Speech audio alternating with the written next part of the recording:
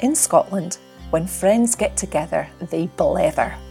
When these three friends happen to be Scottish Blue Badge tourist guides, you can be sure that the country that they're so passionate about will be right at the heart of their discussions.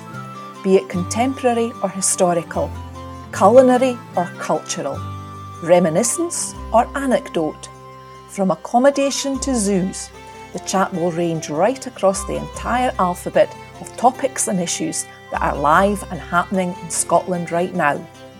We hope that you'll join us. There's nothing to beat a recht good blether.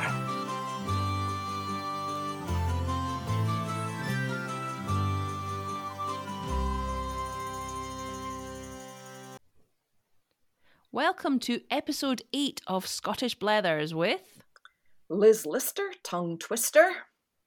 Helen? and Susan. Coming up in the next 30 minutes or so, we're going to explore the following themes. Today my blether's going to be about Mother's Ruin, good old Scottish gin. And I'm going to blether about Glencoe. Fantastic. And then I'm going to tell you a little bit about Scotland and film. And we're going to finish our episode with each of our favourite Scottish words of the episode. Over to you, Liz. Thank you, Susan. Well, I don't know, ladies, what your favourite tipple is, but I think when most people think of Scotland, they think of whisky. So it might come as a bit of surprise to learn that a recent poll across the UK didn't put whisky at the top. It didn't even put vodka at the top. The favoured drink in the UK is now gin. And Scotland is responsible for producing 70% of that gin. And so you might say that we're undergoing a little bit of what's called a ginaissance at the moment. Very good. Yeah. And it comes from two different sources. First of all, the world's best-selling gins, your things like Hendrick's and Gordon's and Tanqueray, they are largely produced in Scotland. So that's the biggest selling brands. Gordon's, for example, is produced in Fife.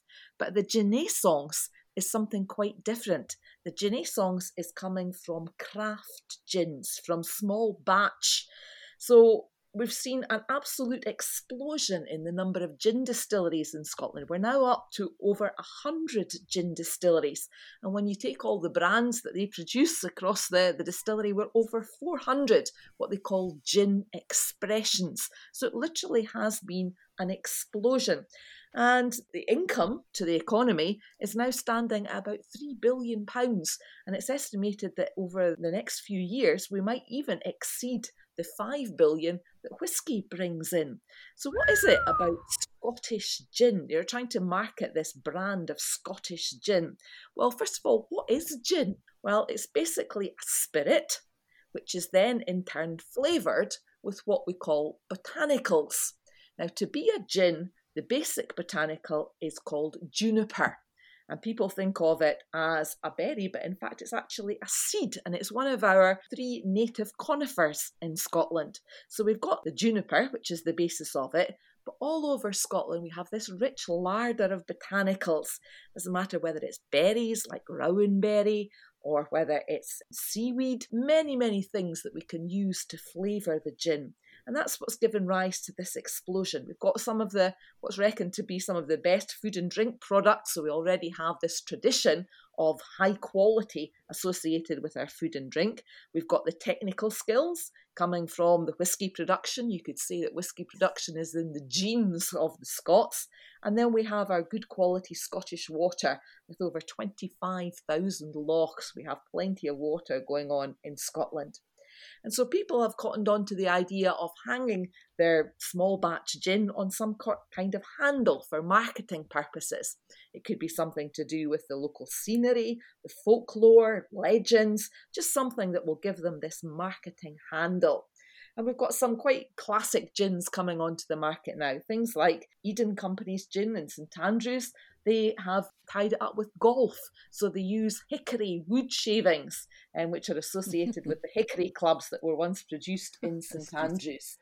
We have Harris Gin, where they've gone down the line of a beautiful crafted bottle, which is supposed to resemble the waves lapping the shores of Harris, with little imperfections, which are supposed to signify the harsh life on an island community of the Outer Hebrides.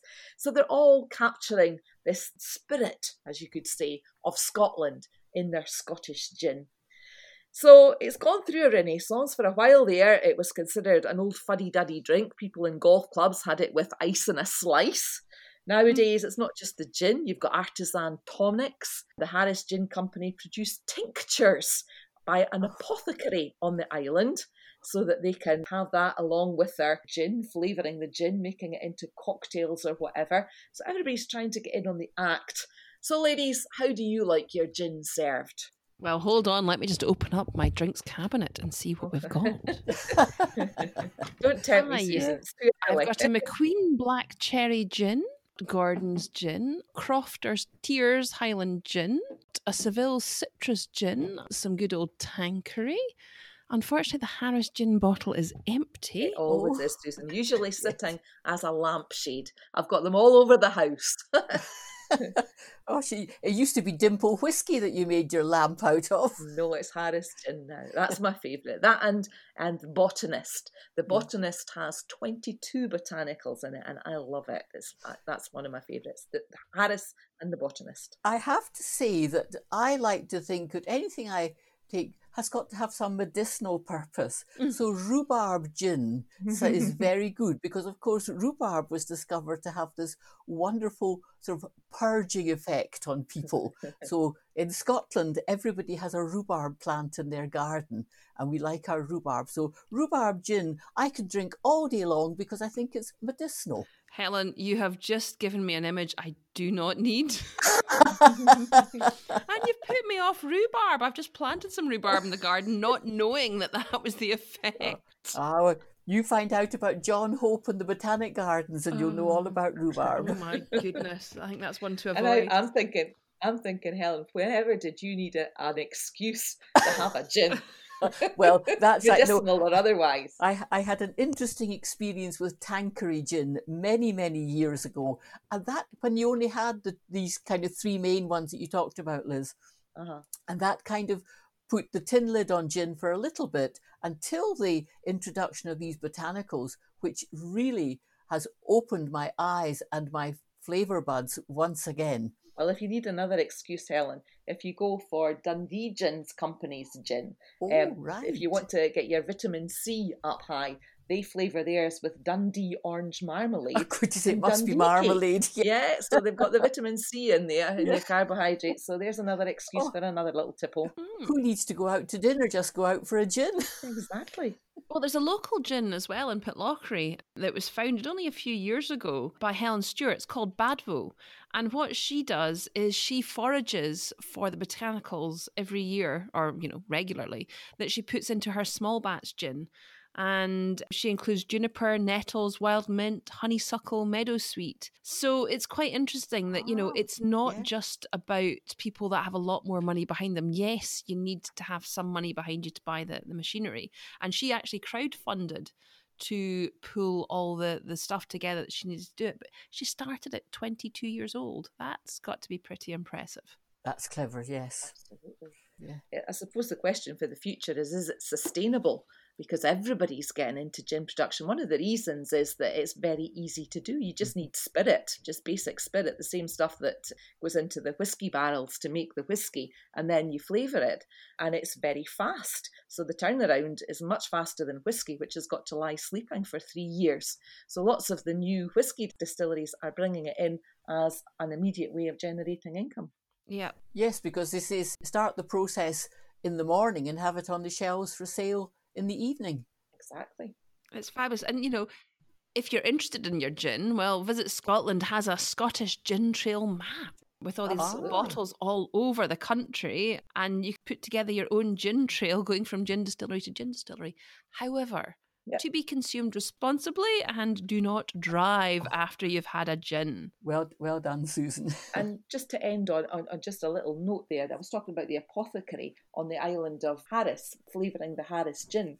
And she's very much about capturing a seasonal summer moment in time. And her quote for this tincture, which is called New Wild Gorse Tincture, is that I spent a lot of time musing on what was needed from this tincture at this unusual time.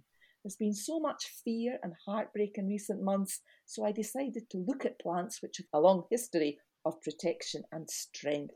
Gorse is to believe to be a bringer of joy and light with a particular affinity for uplifting the heart. So we even have a COVID gin. Unless that gorse is in your garden. I have a constant fight with it. Maybe I should make it into gin then. That's obviously the way to go. That's it. Bring purity and light. So, sorry, I'm dwelling on my gin, where I should be passing over. That's something I do like to dwell on. So I'm going to hand over now to Helen. Well, thank you, Liz. I'm going to talk about Glencoe, and probably the only connection with gin at the moment is it begins with G. Glencoe is perhaps Scotland's most scenic and most famous glen. But what is a glen? The definition of a glen is a narrow and deep mountain valley, and especially used in Scotland. Buccleuch Etive Mor, the great shepherd of Glen Etive, guards the entrance to Glencoe. This is an ancient highland landscape formed by supervolcano hundreds of millions of years ago, then sculpted by the massive glaciers in the last ice age. The pass of Glencoe is surrounded by towering mountains, the soaring cliffs of the Three Sisters, home to the mythical Ossian's Cave and Signal Rock.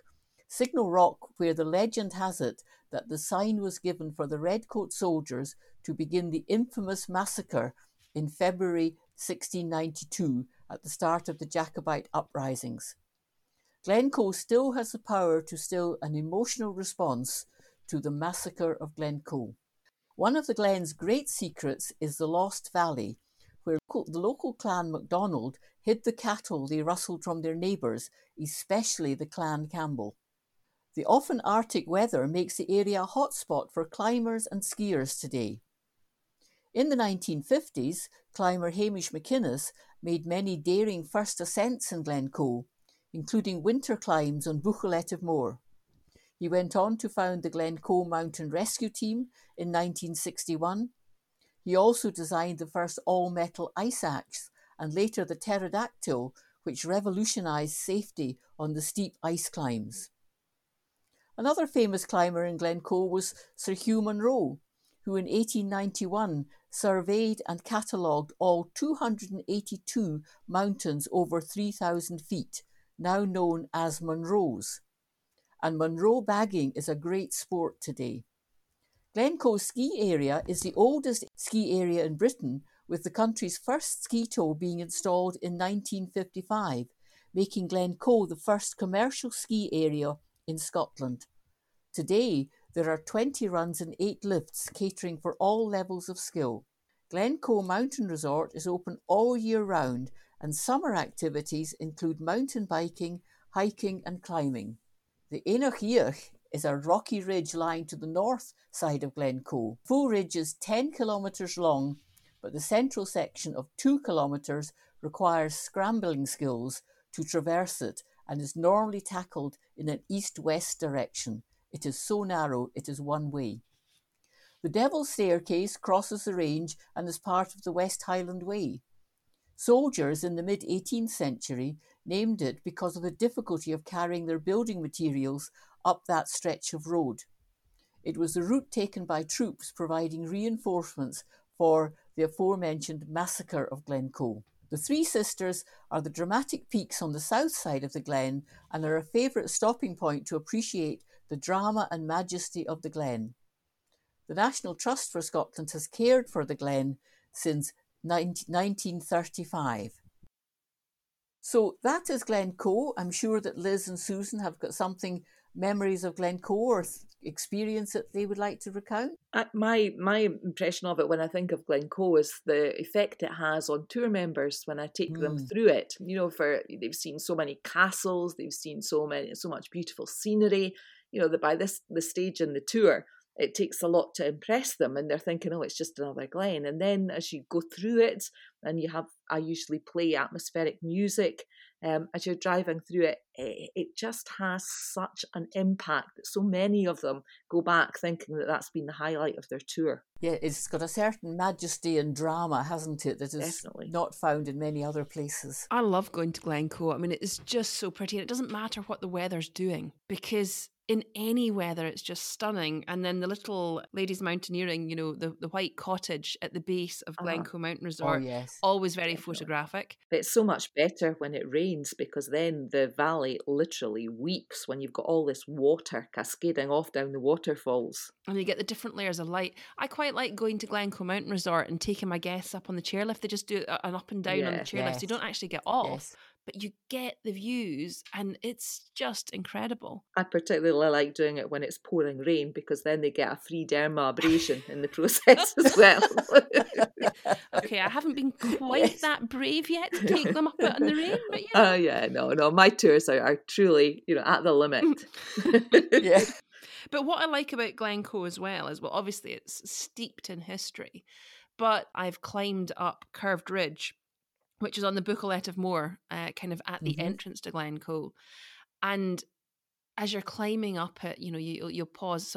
And then you stop and you sit on a ledge looking straight down and straight out along the vast expanse that leads into Glencoe, right across Rannoch Moor.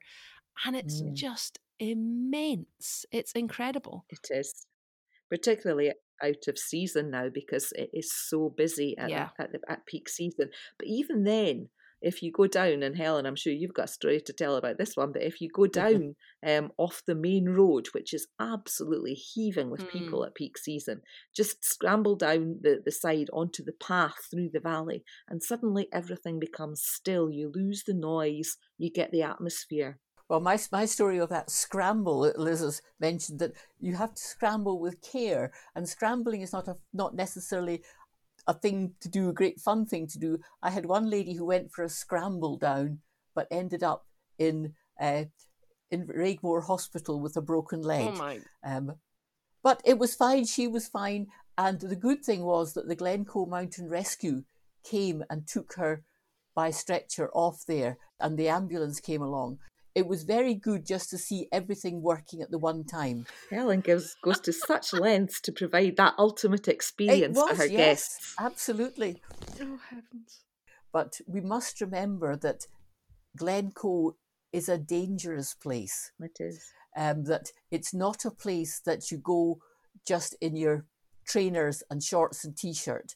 If you're going for a walk, even if it's a beautiful day, you wear your proper equipment. Yeah. I mentioned Hamish McInnes. Some of you may not know the name, but you will know the film The Eiger Sanction. Well, he was the mountaineering consultant on that for Clint Eastwood. Oh, wow. Scots get everywhere. Exactly. Yes. But we shouldn't forget to mention that the Glencoe Visitor Centre has had a major upgrade as well. I actually preferred it in the old days, where you used to sit on wooden trestles watching this grainy old video by one of our most foremost historians, Fiona Watson, telling the story. But it has been upgraded, and so well worth the visit. Oh, and the views from just outside the visitor centre up the Glen are lovely as well. A great place for selfies as well, for anybody that's interested in getting that Instagram moment. And there's some fantastic YouTubes of people driving through the Glen as well, in the morning, sunset. So if you Google it, get the majesty of the valley. I remember one of the most fantastic times we drove through the Glen. It was, the rain was just coming down, the wind was at its height, but the water was falling off the top of the mountains. The wind was sending it straight back up. It was stunning. I think we're going to have to put some of our photos of Glencoe in the very many different weathers onto our social media to give people a bit of a feel for it. Or if anybody's going through it, feel free to tag us in a video that you've done going through Glencoe. And of course, there's also the little village itself of Glencoe, which has got an interesting little museum. They have memorial events to commemorate those that lost their lives in the massacre. So it's worth a visit as well. And of course, not to say that Scots are like elephants and have long memories, but the Clachaig Inn, which is in Glencoe, favourite of hikers and everything else, above the door. No hawkers, no dogs, and no Campbells. Exactly. Yep. And they don't mean Campbell's soup. we don't bear a grudge, honest.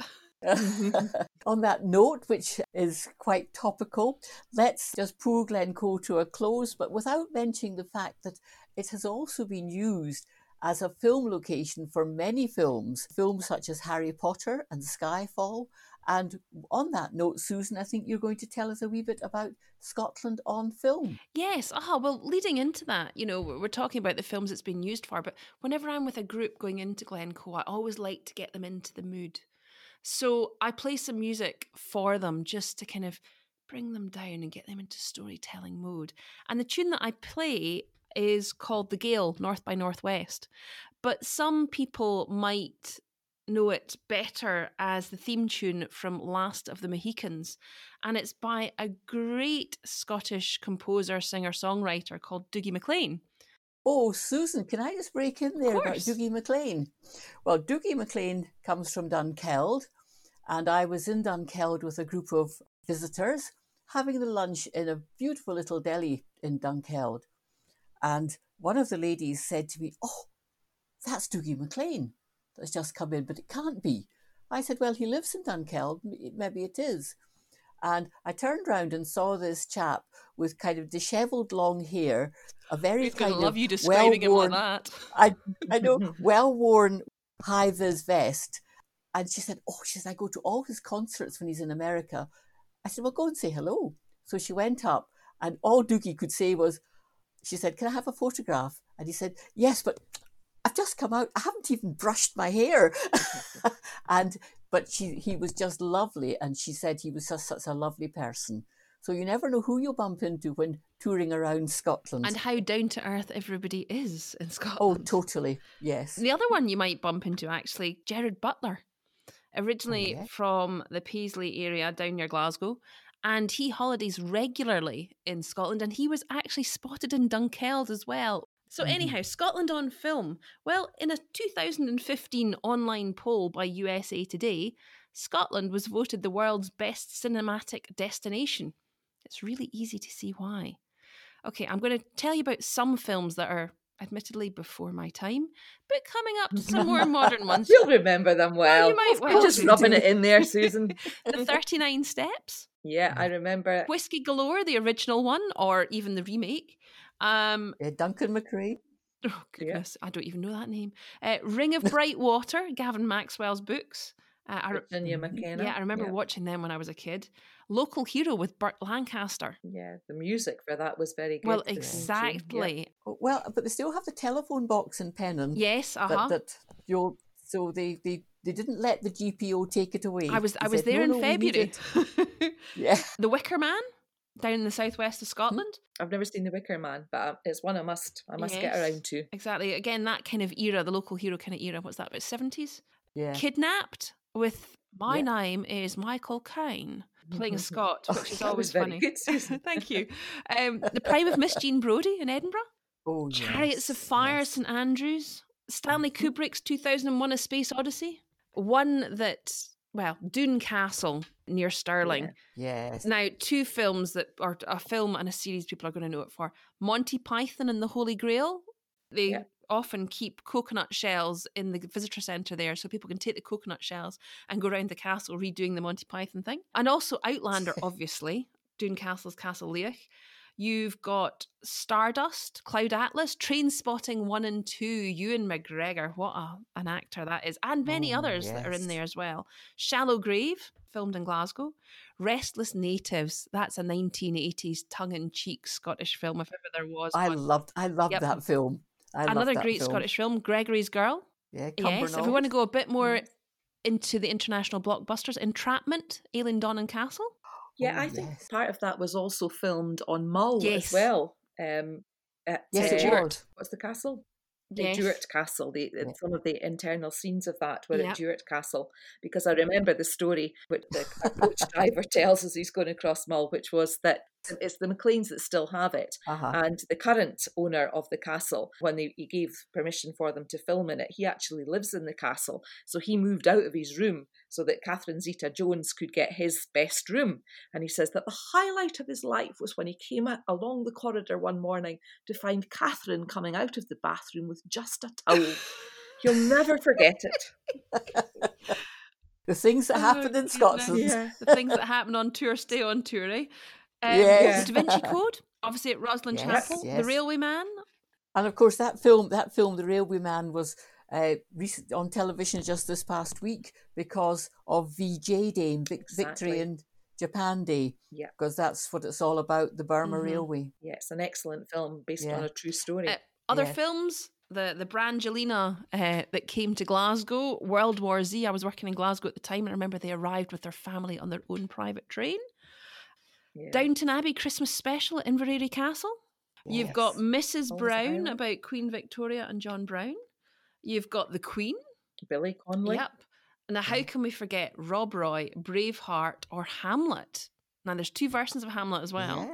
Yeah. You've got, if you're more into your musical type films, you've got Sunshine on Leith, which is the Proclaimers song, 500 miles and all the rest of it. Yeah, based on the lyrics of the Proclaimers. I always call it Scotland's answer to Mamma Mia. Yes. Yes, because you will sing along to all the songs. It's amazing how many of the songs you do actually know.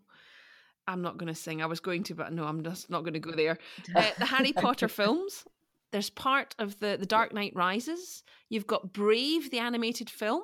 You've got Shetland with Dougie Henshall. Oh, yeah, that's lovely. Yeah, so if anybody hasn't come across it, I would highly recommend the series. Yes. You can get it on Netflix. Yeah. Well, obviously with Shetland, they were due to start filming again at the beginning of this year, but Corona put paid to that. So I think they've postponed to next year. Yeah. So it'll be great because they're always very good, those ones. Yeah, some people wait for the next series of The Crown coming out, and I am one of those. I love it. But for me, the highlight is there's a new series of Shetland. We've got, if you like your horror, there's one called The Descent. You've got Under the Skin with Scarlett Johansson. That iconic film, again, back to Glencoe, Highlander, Glencoe and Aileen Donan and various other places, but with Christopher Lambert, Sean Connery. I was wondering when you were going to mention Sean Connery, because of course Skyfall, by that time you're on to Daniel Craig. But if you say 007, I mean, who is the iconic 007? It's got to be Sean. It's got to be Sean, yes. Yeah. And has he not got a big birthday roundabout now? He was 90. Goodness gracious, I can't believe he's 90. My goodness. He is a little bit craggy. Come on, he's 90 for God's sake. 90, yes. Well, I still think that somewhere in the lofts and attics of art college students who were at art college way back when Sean Connery was their life model, that they will have some sketches of the naked Sean Connery somewhere. Now, won't that be worth something? And that would be when he was looking fairly good, Liz. Aye, as he said himself, when he was picked out to go into the chorus line of South Pacific in London, he said himself he couldn't sing, he couldn't dance, but he looked good. Yes. More, just the last couple of films to finish up. Maybe we have a chat about some of the actors as well. Fast and Furious 6. Yeah, I saw that. I saw that being filmed last year. I don't know if it was 6, but it was being filmed in Edinburgh. It's very contentious, as many things are in Scotland, but they have to close off streets, which isn't always taken well by the residents of those streets. But that's maybe an Edinburgh thing, because they closed off a lot of streets in Glasgow for filming, Hobbs and Shaw and all the rest of it. And there was absolutely no problem in Glasgow. Just taking us back to a previous podcast, Glasgow's always better. But when you stand and watch these films being made, my goodness, the number of takes that they have for just one scene. You think, how on earth do they manage to get through the production of a whole film? Yeah. That's maybe why they're so expensive as well. Indeed. Yeah. So, of course, Susan, there was a time that Scotland was a bit sniffy about giving off its location for films, wasn't there? And then they realised that, well, wait a minute, we have a wonderful resource here that is a good source of revenue. And so this is why I've got so many films now using the wonderful locations around Scotland. I think it's linked into the tourism thing as well. The more people see of Scotland, the more they're wanting to visit. I think for a time, New Zealand and Ireland both stole a march on Scotland, but I think Scotland is... With the Outlander studio now being in Cumbernauld, I think that it's beginning to reassert itself as a major. Yes. Yeah. So, actors and actresses, I'm going to start with the ladies because there's a lot of names here, and I apologise, they're mostly newer names. There's one or two older ones, but it's the ones I was thinking of. You've got Tilda Swinton, Kelly MacDonald, who had a dream about being... Was it Kelly MacDonald? Yes, had a dream about being a country Western star. Shirley Henderson, Blythe Duff from Taggart, There's Been a Murder. Oh, yeah. Isla Fisher, A murder. who I always think of as Australian, but actually Scottish parents and moved to Australia when she was 6. Claire Grogan from Gregory's Girl. Ashley Jensen, and the one I remember her for is Ugly Betty. To go back a little bit in time, Deborah Kerr from The King and I. You remember with Yul Brynner? Yeah. Yes, now I didn't know she was Scottish. There you go. That's interesting. Some more modern ones. Rose Leslie, Game of Thrones. She was brilliant. Was it Ygritte or something her name was in Game of Thrones? Katie Leung from Harry Potter, and she was also in theatre on Wild Swan. Laura Main, she was in Call the Midwife. I know a lot of people across the world enjoy Call the Midwife. Daniela Nardini from Down Larg's Way. This Life, it was an iconic series through the 90s. This Life, absolutely brilliant, about kind of trainee lawyers and stuff. She was also in Sirens. And then Dawn Steele, Monarch of the Glen. And I know a lot of people will remember Glen Bogle or Ardwariki Castle as the main place. Now, I can't remember her name, but the lady who plays the housekeeper in Downton Abbey, Phyllis Logan. Actors, well, you've got Sean Connery, you've got Ewan McGregor, hello. Just thinking about it, one of the ones that Americans will probably know very well, who started, I was thinking of Dawn Steele and Monarch of the Glen. Prior to that, we also had Take the High Road, which is having a resurgence in COVID times on television. But another actor to come out of Take the High Road was Alan Cumming, who, of course, Americans will know as Eli in The Good Wife, and also the Master of Ceremonies in Cabaret, and also for his one-man shows on Broadway. And Alan Cumming has never forgotten his Scottish roots. He came from Aberfeldy, and he was kind of figureheaded the restoration of Burke Cinema in Aberfeldy. Yes, and is still involved in raising money for it, I believe. Very much, and he's still... And I like it when they don't forget their Scottish roots. It's lovely. Absolutely. And he has a very interesting biography called Not My Father's Son, telling it wasn't a happy childhood. Yeah. And obviously we've got all the Scottish actors that are in Outlander. I'm just going to list them, and I'm sure I'm going to miss some out. But anyhow, you've got Graham McTavish, you've got Richard Rankin, you've got Sam Heughan, obviously. There's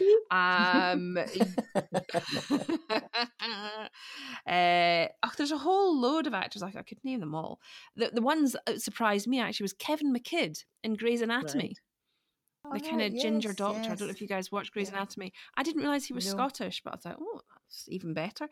Dougray Scott, Robert Carlyle, David Tennant. That's my favourite, David Tennant. I love David Tennant. He should have, much as I love them in Shetland, much as I love Dougie Henshaw, it should have been David Tennant that was in that. Because David Tennant, he was made for the part, but he'd already done Broadchurch, so he missed out on that one. But I do like Dougie Henshaw. Controversial again. Of course, people in America will know David Tennant we know him through Broadchurch here, but the equivalent in America was Grace Point, and David Tennant still played the same detective in that, but with an American accent. Absolutely. I'm going to give you a bit of a throwback, ladies, and this is one I remember. Gordon Jackson in The Professionals. It was a TV series. Remember that one? But wasn't Gordon Jackson also in Upstairs, Downstairs? You'll not remember that, Susan. Butler, before my time. Butler. Yes, that's pre-Downton Abbey. Yeah, I'm going to throw another couple of older ones in there. David McCallum. Well, David McCallum, yes, Man from U.N.C.L.E. Yes, fair-haired and one. NCIS. Ilya Kuryakin. There's a name from the past. Yeah, it used to be a real pin-up. David McCallum had family who lived near me in Stirling. And one of my friends, who was just a little girl at the time, David McCallum, he would babysit for her. When his aunt and uncle and her parents were out for dinner, David McCallum babysat for Gillian. Brilliant. You see, Scotland's a small country. So many links. Well, ladies, I hate to say it, but we've kind of gone over on our time talking about Scotland on film. So I think a quick moment or two on words of the episode. Helen, what's yours? Well, my word is bahoochie. Bahoochie. B-A-C-H-O-O-C-H-I-E. A bahoochie, which really means a bottom or your backside. And you would say, away your bahoochie, means you're talking nonsense. I've got a slightly different pronunciation of that one. I was always told it was your bahoochie. Yeah, I would say it bahoochie. But maybe that's a West of Scotland thing versus a Stirling thing. I would say bahoochie as well. Away your bahoochie. Right. My one is a manny or a wifey. And I know when I was at university, and I'd talk to my friend, say, oh yeah, the wifey over there, go and ask the wifey over there. And one of my friends really got quite annoyed calling somebody a wifey. I mean, do you call him a manny? Well, yes, actually we do. It's the wee manny over there. It's the wee wifey over there. It's not meant as a derogatory term, but unfortunately some people took it that way. Yeah, I think we also use IE at the end of all words that we can. It's a kind of phrase for a diminutive version, a smaller version. It's a sort of gentle way of saying it's smaller than normal. But you can also use wifey as an adjective. If you're looking at something, clothes or shoes or something, oh, it's awful wifey. Or a haircut. Oh, it's a real wifey haircut. Old wifey. Yeah. My word, tried to get something associated with gin. I mean, in Scotland, we like our alcohol. So words that we would use for inebriated. And there's plenty of them. You can be bevied, you can be steaming, you can be blutered. Many, many words. Brilliant. Thank you very much for your time. There we have it, our blether for this week. If you'd like to engage with us on social media, everybody out there, we're on Twitter, Instagram and Facebook as Scottish Blethers. We'd love to hear what you think of the episode and any topics that you might like us to cover in future Blethers, so please do get in touch. So it's cheery bye from me. Ta-ta the new from me. And if I don't see you through the week, I'll see you through the windy from me. Bye. See ya. Bye.